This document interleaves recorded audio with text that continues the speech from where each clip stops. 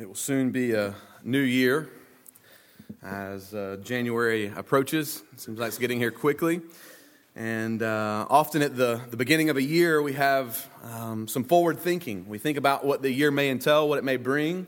And as you think about the future, as you imagine a new year approaching, what's your immediate reaction? Is there any anxiety? Is there any stress about what may come next year? Now, does your heart fill with anxiety as you think about this next season and what may happen in your job or in your home, in your family?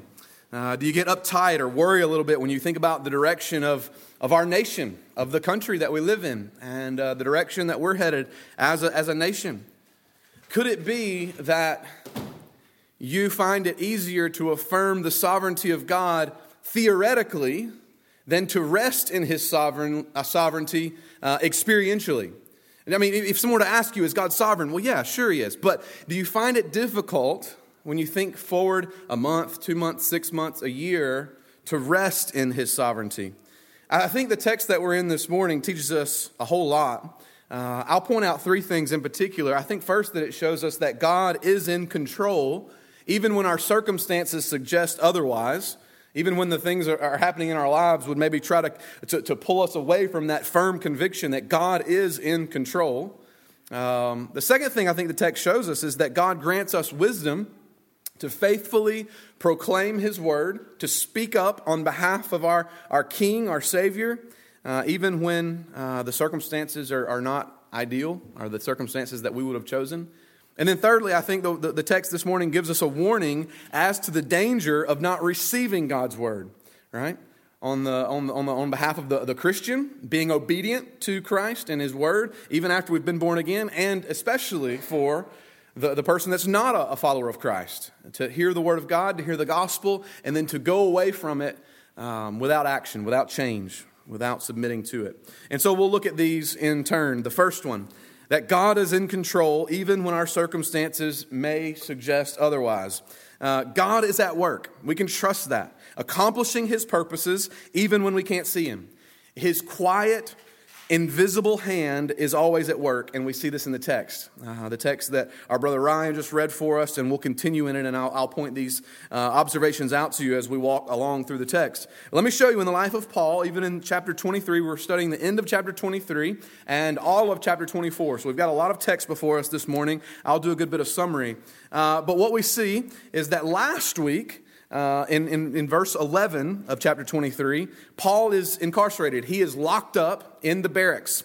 And when he's in that cell where he's bound and locked up, Jesus shows up. Jesus shows up in verse 11 and says to him, "Take courage, for as you have testified to the facts about me in Jerusalem, so you must testify also in Rome." So that is stated by Jesus to be the will of God. Paul, you will go to Rome and you'll speak about me there just like you've spoken about me here in Jerusalem. It makes it clear for us that's God's will for Paul. This is going to happen. Now, the day after Jesus shows up and encourages Paul's heart in those words, the day after, more than 40 Jews devise a plan to kill Paul. You heard Ryan read that in verse 12. It says, when it was day, meaning the next day, the Jews made a plot and bound themselves by oath neither to eat or drink until they killed Paul. Verse 13, there were more than 40 who made this conspiracy. So the fact that they swore not to eat or drink until they killed Paul means that they were planning to do it pretty quickly. This was something they were going to get done pretty quickly because no one there wanted to miss too many meals on behalf of Paul's dead body, right? Over Paul's dead body. They were not committed that much. And so this was something they were going to do pretty quickly. If you continue in the text, you see that they went before the chief priests and the elders and told them the plan. And seemingly the Sanhedrin have no problem with this plan. They're cooperating. And they agreed to act like they're going to reconvene. We're going to get back together and we're going to bring Paul before us and we're going to discuss this thing that Paul's done and decide his fate. Right? So that's the plan. And then out of nowhere, this group that had sworn an oath to kill Paul, they were going to jump out, assassins jump out and shank him or whatever the case may be and kill him as he's being escorted to this meeting where they were going to reconvene. Now, we know from history that plan would have appealed to Ananias, the high priest, because he was an evil and corrupt man. But remember what I told you. The invisible hand of God is working. the hand of God is moving this whole thing along. And in a stunning twist in the story, you've already heard it read, God uses Paul's nephew, a young boy, to thwart the plan. Now, we believe him to be a young boy because of the way in verse 19 it says that Colonel Lysias takes him by the hand, as you would a small child. And we're not told how Paul's nephew hears this news of the assassination. Maybe these zealots are so overconfident that they're just speaking about this thing in front of him. Maybe they're just speaking freely, and he's just a young boy. What can he do? We're not really sure how he comes about this news, but either way, we're meant to marvel at the sovereignty of God here. The Lord often uses little things, even little people, to accomplish his purposes. Think about this. God's already promised Paul, you're going to testify about me in Rome. That's my will for you, Paul. And yet he would get Paul to Rome, preserve Paul's life through the action of individuals. The nephew, here's the conspiracy. He goes and tells Paul. Paul acts wisely, and a Roman centurion does his job and reports it to his next in chain of command, and Lysias acts to protect Paul. There's no burning bush here. There's no Red Sea being parted. There's no miraculous walls falling down like at Jericho. And yet, God is still working. God's sparing Paul's life and moving him about his stated will for Paul's life through the actions of human beings. And yet the whole time, God is sovereignly orchestrating this through the lives of others. God used the nephew, but God also used a Roman colonel, Lysias, to protect Paul as well. Notice this, when Lysias hears about the assassination, he plans and responds accordingly.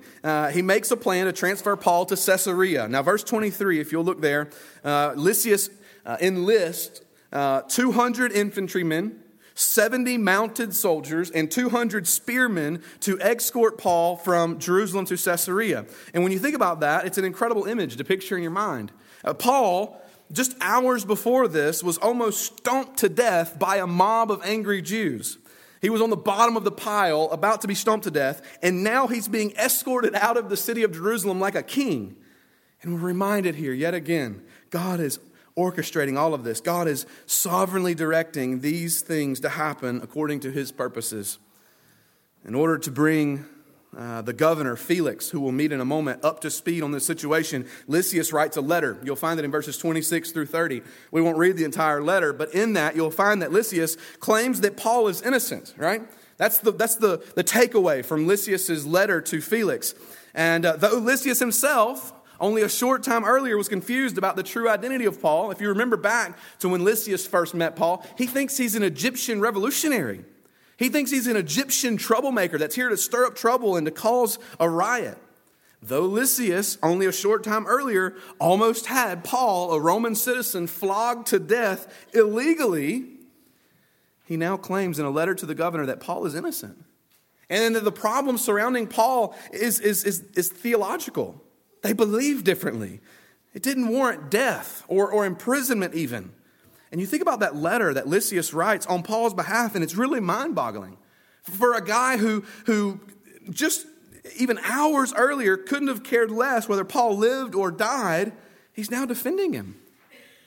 I think I told you already once this morning, God is sovereignly at work here. His hand is quietly moving all of these things to take place in a way where Paul's life is preserved and his will is accomplished, that Paul would testify in Rome ultimately. Behind the scenes, God is even leading this pagan colonel to write a really providential letter.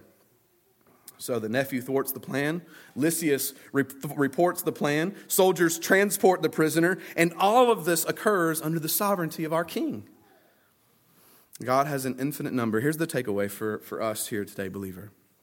God has an infinite number of options for working his will out in your life. Will you trust him? While your day-to-day may not look spectacular, while the circumstances of your life may not have been what you would have chosen for yourself, the daily affairs of your life, trust him in all of those circumstances and thank him for his provision, for his care. He's working behind the scenes in your life just like he was in Paul's, bringing seemingly run-of-the-mill, everyday things together for your benefit, for your blessing, and for his glory. It's the way our God is quietly working behind the scenes, sovereignly working out in these details in our lives. Now, the last 2 points are going to deal with chapter 24. In particular, the very last part of chapter 24. They deal with wisdom that God gives us to proclaim His word, any circumstances.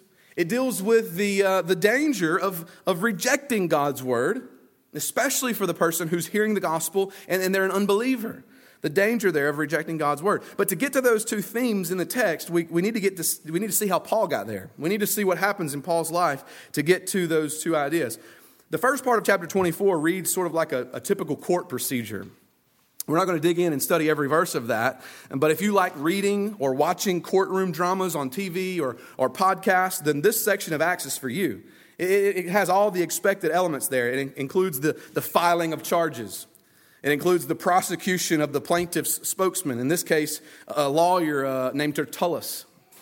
It includes the answer from the defendant, Paul. He gets to speak up on his behalf before this judge in this trial, the governor Felix.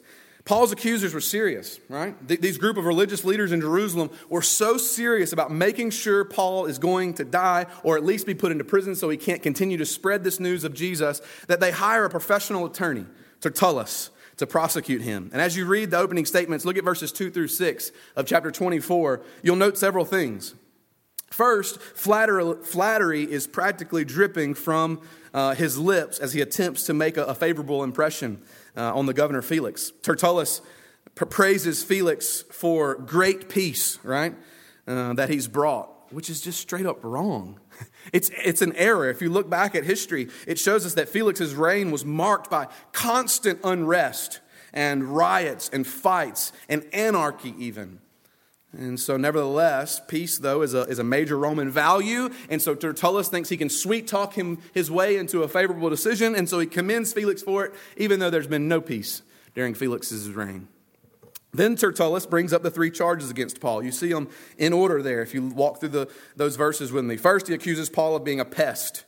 He calls him in verse 5 a plague, a public nuisance, someone who would stir up riots for political reasons. This is the kind of guy we're dealing with, Felix. He's a public nuisance.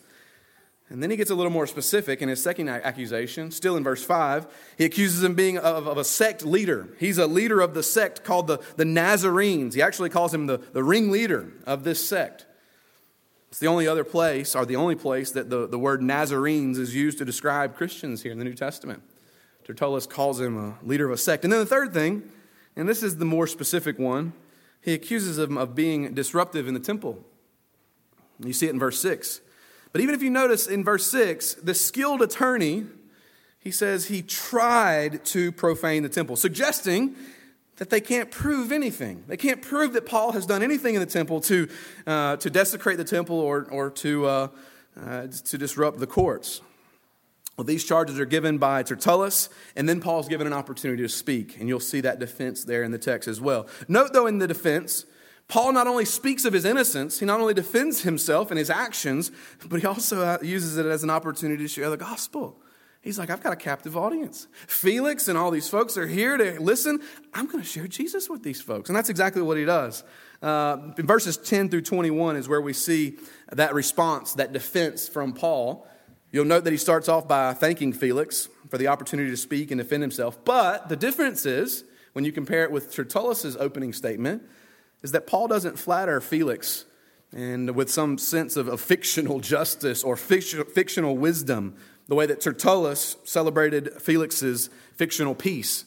Paul just says thanks for the opportunity to defend himself, and then he moves into that defense, which you'll see in three parts. I'm trying to walk quickly through these to get to the last half of chapter 24. You see these three parts of Paul's defense. Verse 11 through 16, Paul says, my religious record is clear. There's been no law breaking. There's been no religious desecration. There's been no law breaking as far as the way I've followed Yahweh. Then verses 17 through 20, Paul says, my civil behavior is blameless. I've not caused any riots. It's not been my intention to stir up a mob or a riot. That's happened, but it's not been because of me. And then verse 21, and this is the thrust of Paul's defense. This is where the rubber hits the road. Verse 21, he says, the issue is my personal message. Jesus is alive. The resurrection is where we disagree. Yes, there's been some disagreement, but it's been over this issue. I believe Jesus Christ to be the Messiah who died in the place of sinners and rose from the dead, and these guys don't believe that. And so everywhere I've shown up, they've tried to run me out of town. That's the thrust of his defense. And then verse 22. Look at verse 22 with me.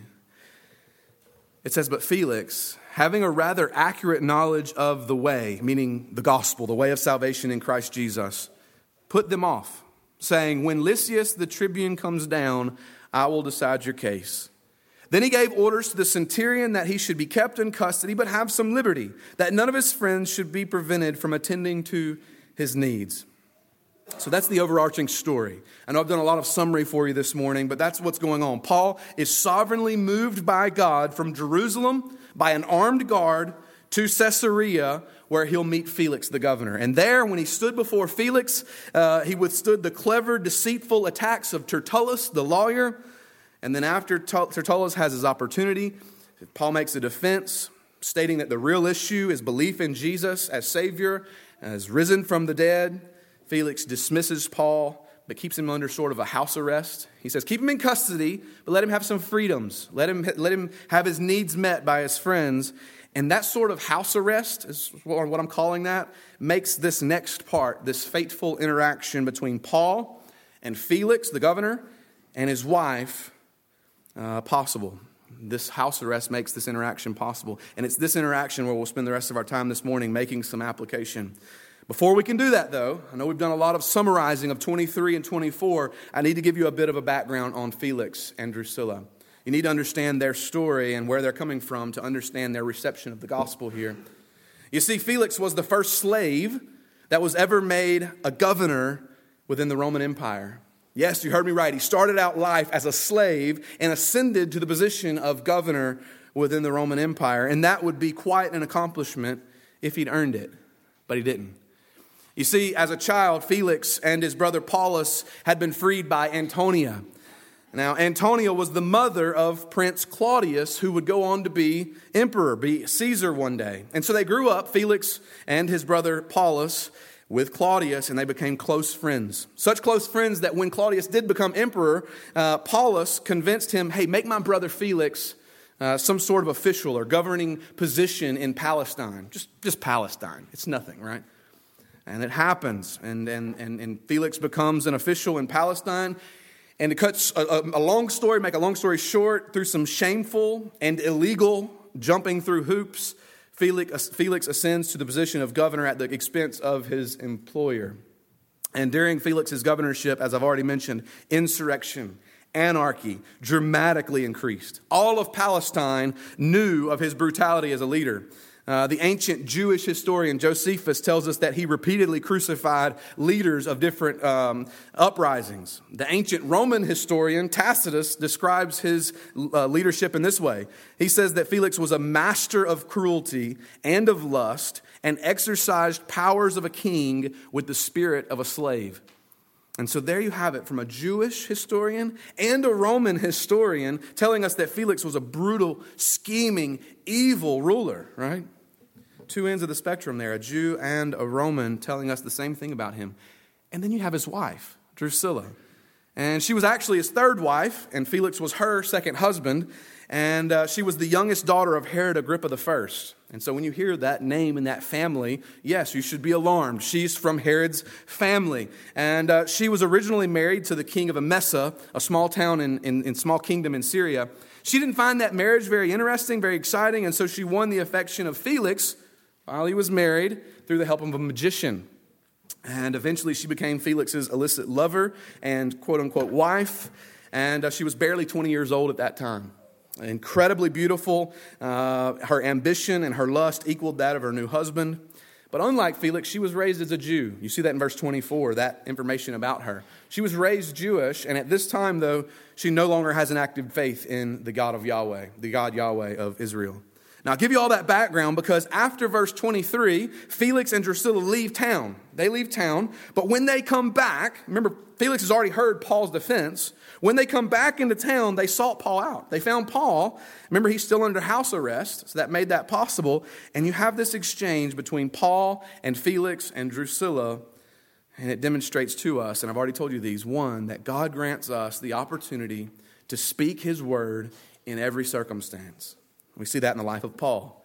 God also gives us warnings as to the danger of not receiving God's word. And we see that in the life of Felix and Drusilla. So let's look at the first one. God grants us wisdom to faithfully deliver his word in all circumstances. Start with me in verse 24. It says, after some days, Felix came with his wife Drusilla, who was Jewish, and he sent for Paul and heard him speak about faith in Christ Jesus. And as he, that's Paul, reasoned about righteousness and self-control and the coming judgment. We need to hit the brakes here for a second and make some application from these two verses. God grants us opportunities, wherever we're at, whatever circumstances we're in, to proclaim his word. And I think there's a couple things that we can draw out here in the example of Paul that we could learn from in Paul's case. First is this: the word is to be declared with boldness. Have you ever lacked boldness? So here's the thing. Either you guys are already thinking about lunch and the football game, or I'm the most blessed pastor in the world to pastor a church full of people that never lack boldness. And I'm not sure. I do. I don't know about you guys, but daily almost, I think, man, I missed an opportunity there. I was supposed to be bold there and I missed it. I was supposed to share with that person. God put our paths to intersect so that I could tell that person about Jesus, and I missed it. I think if we're honest, we would all admit that we struggle with boldness. And to say different would probably be a lie. And to share the gospel when people cross our paths is something that lump kind of gets in our throat. And we know we should be speaking a good word for Jesus here, but I don't want to offend, or I don't want to be made fun of, or I might not have the right words to say, or what if I can't answer their questions? Maybe they're like an atheist and they know all the questions to ask, and I don't have all the answers. And then suddenly that boldness is quenched.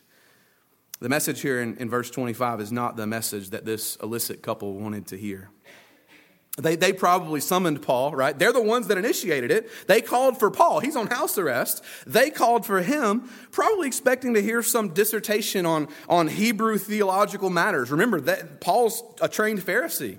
She has a Jewish background. They're probably thinking, hey, this could be some entertainment for the evening while we eat our dinner. We can hear this guy talk about some deep theological issues in Judaism. Or maybe he'll break out his charts, his end time charts and graphs, and talk to us about the end of time. Even lost folks love to hear about the apocalypse, right? And it's not what they got. Paul comes before them, and he quickly went to their heart. He comes before them and he starts preaching to them. I mean, just from the two verses that we have about their interaction, we can see that Paul, he pulls no punches. He shares Christ Jesus with them. And then the results, the fruits of knowing Christ Jesus, he begins to preach to them. Now, church history nerd alert here. I'm often told that the historical examples and illustrations I give tip off my nerdiness. But here's one of those times when I was reading this and studying this text, it reminded me of Hugh Latimer. I don't know if any of you guys have heard of Hugh Latimer. He's an English reformer that was burned at the stake for his convictions, preaching his convictions in Oxford University in 1555. I had the opportunity a couple summers ago to go and stand literally in the exact spot where he was burned at the stake. It was an incredibly moving place to be and see the gospel stand that he took there and what he received as a result of it. But Hugh Latimer often had the opportunity to preach before King Henry VIII. And on one occasion, Latimer offends King Henry with his boldness. He's preaching and King Henry's offended. And so King Henry brings him before himself and says, hey, Latimer, next Sunday, you're going to stand before the people in the pulpit and you're going to make a formal apology for what you've said that offended him. And so the next Sunday comes around, and after reading the scripture, Hugh Latimer stands in the pulpit and he addresses himself. He's speaking to himself in the third person. And this is what he said. It's kind of old English, but bear with me. He says, Hugh Latimer, speaking to himself, dost thou not know before whom thou art standing this day to speak? To the high and mighty monarch, the king's most excellent majesty, who can take away your life if thou offendest. Therefore take heed, that you speakest no word that may displease. But consider well, Hugh, dost thou not know from whence thou comest, upon whose message thou art sent, even by the great and mighty God, who is all present, and who beholdeth all thy ways, and is able to cast thy soul in hell? Therefore, take care that thou deliverest thy message faithfully. And after making that statement, Hugh Latimer continues by preaching the exact same message he preached the week before that offended King Henry, except for this time he does it with more energy and more passion, knowing that he might be killed for it, and in fact eventually is. And I read that, and I see Paul demonstrating that same sort of boldness in the text this morning, that he knew Felix could have him killed. His fate rests in Felix's hands, and in an instant he could have been killed, and yet he's still committed to preaching Christ Jesus when he has an opportunity. And so this text this morning should, by the Holy Spirit's work through it, bring us to a place of boldness. It should awaken in our hearts a passion and a desire to have that kind of courage in our workplace and in our community and our home. A lot of us will see family members this Christmas that we don't see very often. Folks that don't know the Lord, that don't walk with the Lord. And I pray a text like this would encourage us, would give us boldness to share even with family this Christmas. Second thing we note here in Paul's sharing, and not only does he share with boldness, he proclaims the word with straightforwardness. Look at verse 24 again. Felix came with his wife Drusilla, who was Jewish, and he sent for Paul and heard him speak about faith in Jesus Christ. So they came to be entertained. They ended up hearing the gospel. Paul didn't beat around the bush about it. He got their attention with a clear presentation of Jesus. Now, from the rest of the text that we've already mentioned this morning and read this morning, we can tell that Paul's point was faith in Jesus Christ, the gospel. You need to believe upon the one who's risen from the dead and conquered death. Put your faith in Jesus. But doing that is going to bring about change. Your lives will change. He understood. Paul got it. He understood their vain pursuits. He knew their life of unhappiness and discontent. He knew the way that they were looking for love in all of the wrong places. He understood the sleepless nights, right, of being lost and not having eternal hope. He understood their brokenness and their emptiness apart from Christ. And he's making the point, Jesus Christ can make the difference. Jesus Christ, being born again, can change your life, Felix and Drusilla. This is the truth he's sharing with them. And so as a result, notice verse 25, he emphasizes a few things. It says he reasoned with them about righteousness. Salvation results in righteousness, right living. Now, no doubt his emphasis here is upon God's holiness, the holiness that God has and the holiness he expects of us as his people. Paul pulls no punches here. He explains, no one is righteous, no, not one. Romans 3:10. He explains to them the wrath of God is revealed from heaven against ungodliness. Romans 1:18. The same Paul that wrote those verses in Romans is the Paul that's preaching to them, no doubt sharing with them, you're not righteous. God is. And for that reason, you're separated from him. He also reasoned with them about self-control, the text says. And this probably taught Felix and Drusilla the same way that he taught the Galatian church in chapter 5 of Galatians, that this sort of self-discipline, self-control is only accomplished by the power of the Holy Spirit, the indwelling of the Holy Spirit. And so your life, Felix, your life, Drusilla, it doesn't look like self-control. It doesn't look like discipline. And the reason being is because you're not filled with the Holy Spirit. We only have one verse here, and so we sort of have to fill in the blanks. But the clues that were given us in the text, we see exactly what he's talking about. And then finally it says he reasoned with them about the coming judgment. This is Paul clearly warning them that they would not escape divine accountability. There is a day, Felix, there is a day, Drusilla, where you will stand before this holy God. You are separated from him, and you will be cast into eternal hell because of the choices you've made, because of rejecting Christ, the one who's died on your behalf. He's preaching Jesus, even though he can be killed for it. We know from his later writings that Paul taught that God would not only judge outward actions, which are clear in Felix and Drusilla's life, but also their hearts. So they stood with no defense. They stood with no alibi before a holy God. Paul is incredibly clear and straightforward. He desired to see their eternal souls saved, to see them give their lives to Jesus, the one who could atone for their sins. And so he didn't soft pedal the gospel. He didn't beat around the bush. He told them about the King, King Jesus, who died on their behalf. We need to take a cue from Paul here. Proclaiming the gospel must include the bad news of the lostness of man and the reality of God's perfect holiness, right? It must include, when we understand the bad news that we're separated from a holy God because of our sin, only then can the good news be truly good. Namely, that Jesus came and died in our place, not just to forgive us of our sins, but so that one day when we stand before that holy God, we're given Christ's righteousness and we stand before that God as if we lived Jesus' life. Jesus lived ours. We lived Christ's life. And when we stand before our Father, he looks at us as if he's looking at his Son. Not only forgiven, but righteous. That's the way he looks at us. Just as if we lived Jesus' life. And if we neglect communicating that truth, that we're lost, that we're broken, that we're separated from a holy God, we're not preaching the authentic gospel. A partial good news is no good news at all. Well, how did all of this affect Felix and his lover? Did they respond with contempt or mockery or contemplation or confusion? Well, in Drusilla's case, we can't say for sure. But regarding Felix, the text is clear. Verse 25 says, Felix was alarmed. The Greek word here in the text is literally translated terrified. Felix was terrified.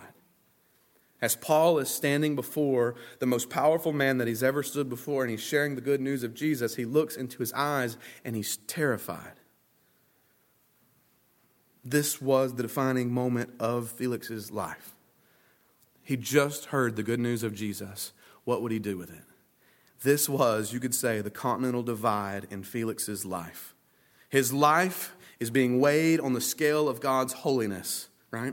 Paul's just explained the gospel. He's just explained the unrighteousness, the sin, the filth that characterizes our lives as human beings. And for this very moment, he looks into Felix's eyes and he's terrified, and the scales are just sitting there teetering. What will Felix do? Will he make the choice of believing repentance, or will he continue in rejection? And he's hesitating right there in that moment. And then Felix says this, verse 25, Felix was alarmed and said, "Go away.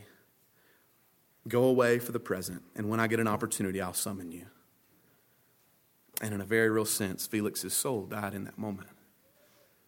He had the decision. He had the truth of the gospel. And the Lord, we know from the text, is weighing upon his heart with the truth of the gospel, because there's fear, there's terror in his eyes, because he understands the weight of it, and it's teetering there for a moment, and then he says, "Go away. Go away." We don't know if the Holy Spirit ever prompted or drew Felix again, but in that moment, the Holy Spirit was drawing Felix, and he rejected. And this is an eternal tragedy. An eternal tragedy. Which leads us to the third point in the text this morning, that God gives us warnings as to the danger of not trusting him, not believing the gospel. Listen, in this text today, this is not just Felix's story. This is not just Felix's eternity that we're watching slip away before us in the text this morning. If you're here today and you've not put your faith and trust in Jesus Christ and repented of your sins, this is your story. This is your eternal tragedy as well. But listen, friends, it's God's grace to you that in this moment you're hearing the gospel, you're hearing Felix's story, and you're hearing this warning of God to you, that this is God's word to you, presented to you today. This is grace to you that you would be here in this moment hearing this truth. Notice, Felix didn't say that he never wanted to hear Paul again. "Get away from me, I don't ever want to hear this truth again." He just made the fatal error of procrastination. "I'll call you when I have more time. I'll hear you again, but not right now." Don't make that mistake. Don't say, "I have plenty of time. I can come to Jesus later. I have a life to live. I have time before me. I'm young. I still have years. I'll make this decision later." When God's word comes to us with convicting power, we must never put off the response for several reasons. I'll give you a couple here from the text. A couple reasons we shouldn't delay when God's word is weighing on us with conviction. The first is this: though you may hear the same truth again, it may not bring the same conviction again. And this was sadly true of Felix, who sent Paul away, saying that he would call on him another time. "I'll call you again, Paul. I'll call on you." And from the text, we know that he did. He did call on Paul again. Look, continue reading with me in verse 26. It says, "At the same time, he hoped that money would be given to him by Paul. And so he sent for him often and conversed with him. When 2 years had elapsed, Felix was succeeded by Porcius Festus. And desiring to do the Jews a favor, Felix left Paul in prison." So from the rest of this text, we see that Felix did indeed frequently talk with Paul. And you can bet, based on knowing who Paul is, he didn't back up from sharing Jesus with him. But he only trembled once, at least according to the text. He only trembled once. Repetition often dulls truth's potency. hearing it again and again and again. It's possible that some of you have heard the good news of Jesus for years and years and years, and you greet extraordinary truth with a yawn. God forbid that if in this moment He's weighing on your heart, don't delay. Because you may hear the same truth and the Spirit not convince you of its power. The Spirit of God may not convict you in the way that you are in this moment. And so if you're hearing the gospel and He's convicting you of its truth, repent and believe today. You may get another opportunity to hear the word, but the Spirit may not lay it on your heart in the same way. Second reason we shouldn't delay in receiving the word is this: truths not acted upon can harden us so that we cannot understand them. Matthew 13:13, Jesus says this Himself. Jesus says, "This is why I speak to them in parables, because seeing they do not see, and hearing they do not hear, nor do they understand." This is exactly what happened to the Pharisees. They had Jesus Himself as a teacher, and they were hardened to the truth of the gospel. They were hardened to the truth of the Messiah. Jesus goes on to say in Matthew 13, the same passage, "For the one who has, more will be given, and he will have an abundance. But from the one who has not, even what he has will be taken away." My point is this: when you come under conviction, when you're hearing the truth of God's word and the Holy Spirit is convincing you of its power, of its truth, act immediately or suffer spiritual loss. If the Spirit is prompting you as a believer to teach, take the first steps. Go talk to one of the elders and talk to them about the opportunity to teach. The Lord may not convict you in that way again. If the Lord is prompting you to give financially to Lottie Moon or to the church or to a family in need this Christmas, do it. He may not convict you of that truth again. If the Lord is prompting you to some ethical or social involvement, act upon it. Respond in obedience. The Holy Spirit convicts us for a reason. Listen, I believe one of the reasons that some evangelical churches today have such a weak social and ethical witness in the world today is because they've ignored God's voice for so long, they don't hear it anymore. They've become numb to it, cold to it. They wouldn't know it if they heard it. John Piper, I think, hits the nail on the head when he says this: we live to get attention for God. If we don't live for God's glory, we become simply a little echo of a God-neglecting culture. We fit in so well to this world that we can't direct anyone's attention out of the world, which is where God is. We're just so afraid of not being in step that we blend so well that no one is saying, "Wow, look how good God is." You're a people for God's own possession, not for anyone's possession down here. He called you out of darkness because you're God's. You belong to God. So how do we get there? How do we get to a place where we're living for this world or living for this life and rather than directing people's attention out of this world to where God is? How do we get there? It happens with individuals, with each of us. When we hear God's word, we're convicted by it, but we just tuck it away instead of acting on it. Well, that was nice. Man, the Lord really did something today. But instead of acting on it, instead of being obedient, I like the way that felt. The Lord was really heavy on my heart today with this truth, of this thing He was convincing me of. If God is speaking, we must act. And if the classic example that we get from Felix here, if this is the classic example of what not to do in the life of Felix, when we hear God's word, contrast Felix here with the example that we see of the Philippian jailer, right? If you can remember that far back, I know that's difficult. The example of what we should do when we hear God's word. Contrast what we see here of Felix in chapter 24 with what we see of the Philippian jailer in chapter 16, right? Their response, if you go back and read those verses in verse 30 of chapter 16 with the Philippian jailer, their response is fear. The language in the Greek is almost identical. They both were terrified when they saw or heard what was said or done in the case of the Philippian jailer. However, their response to it was different. Instead of delay, which is what Felix chose, the Philippian jailer, his fear catapulted him into eternal life. He went before him and said, "Sirs, what must I do to be saved? What must I do to be saved?" They shared the gospel with him. He believes and he's baptized. My point is this: responding to God's appeal brings new life. Responding to the prompting of the Holy Spirit brings new life. Delay results in eternal death. Rejecting the truth of the gospel results in eternal death. Or, in the case of the believer, if we delay or if we reject the prompting of the Holy Spirit, even as a believer, then it leads to an unfulfilled, disobedient Christian life, which is miserable for the believer. To be born again and yet walking unfaithfully, to be walking away from the calling that the Lord has on your life. It's miserable. Sadly, Felix isn't the only person to care more about his career or wealth or this world than salvation in Christ. Jesus says, Mark 8:36, he says, this is a common but unwise choice. He says, what does it benefit someone to gain the whole world and yet lose his soul? So I think Jesus would point us to Felix this morning and say, here's an example. Rejecting Christ. I beg you, church family, listen and learn from Felix. Time isn't on our side. Repent and trust Christ while there's still time. As a believer, tell others about King Jesus in boldness and with courage as we still have opportunity. Let's pray together. Father, we thank you for your word. We thank you that it's life for us, that as believers, through it you bring conviction, that through it you lead us in truth to know who you are and how to respond obediently to who you are.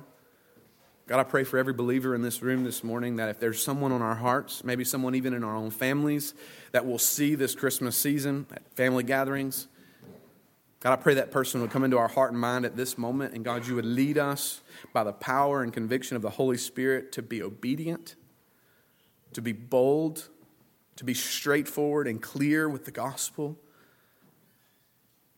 God, I pray if there's someone or a family or even many here this morning that don't know Christ, that have never repented and trusted Christ for salvation, I pray the truth of the gospel that Jesus died on their behalf would so grip their heart this morning by the power of the Holy Spirit, they would yield themselves unto you, King Jesus, and repent and believe, and that for the first time, they would know life and life abundantly. God, I pray today would be the day of salvation for someone. God, pray that you would draw to yourself men and women, boys and girls in this room, and that our response would be obedience and not delay. God, we give you this time. You work in our hearts as we respond to your word. It's in Christ's name I pray. Amen.